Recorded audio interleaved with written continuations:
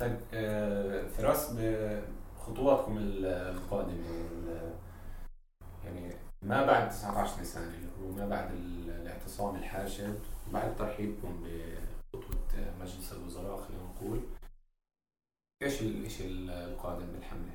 راح نمشي بشكل متوازي.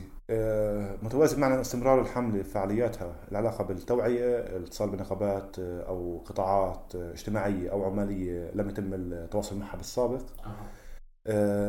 موضوع تفعيل أدوات الميديا الإعلامية، شغالين على الميديا بالتحديد، شغالين على الميديا، على استخدام الفيسبوك، تويتر، الساوند كلاود، الكاريكاتير، الهاشتاجات يعني.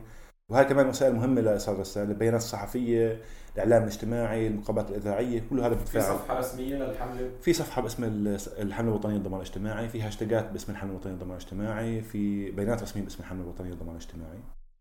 وبالتالي هذا الإعلام التقليدي والحديث عم نستغله. عم نكون في اجتماعات مباشرة ولقاءات مباشرة، عم بيكون في هناك بث لكل رسائل الحملة، بالإضافة لما فتحنا على الحوار ولقاءاتنا مع صناع القرار، يعني من أعضاء المجلس التشريعي أو وزراء مختلفين في الموضوع، تحت إطار تحقيق مطالب الحملة بالأساس.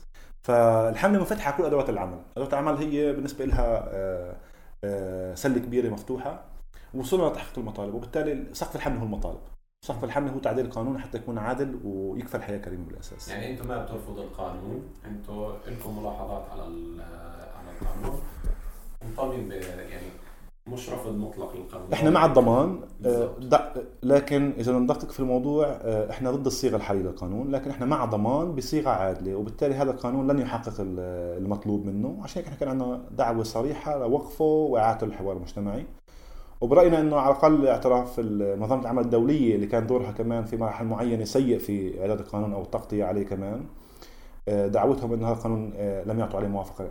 هذا بيعني كمان في هناك أثر للحملة. تعديل موقف مجلس الوزراء ووزراء معينين كان في هناك كمان تعديل في موقفهم تجاه جهد الحملة. في أطراف وازنة وأصحاب مصالح كمان عدلوا موقفهم تجاه القانون تبني مطالب الحملة. الكتل البرلمانية كمان موقفها كان يعني واضح كمان. الكتل البرلمانية تبنت بالكامل مطالب الحملة مع دعوتها لوقف القانون، ونتأمل هذا الموقف يستمر في شكله الحالي، بأنه في هناك تفاهم عالي ما بين الحملة والكتل البرلمانية. وكل يوم عم بيكون في هناك أصوات من قيادات مختلفة داخل المجتمع الفلسطيني، سواء كانت سياسية، حزبية أو مجتمعية أو اقتصادية، تدعي لهذا القانون يتم تعديله، لإدراك الناس باش تدرك بشكل تدريجي أن هذا القانون مليء بالألغام بالأساس ومليء بالعيوب، وبحاجة إحنا نفكك هذه الألغام ونصلح هذه العيوب حتى يكون في عندنا ضمان اجتماعي عادل. طيب فراس، نشكرك كثير على الوقت اللي منحتنا إياه، شكرا لك كثير. وبالوضع إحنا يعني نشكرك مرة تانية وثالثة. شكرا لك. العافية، يعطيك العافية.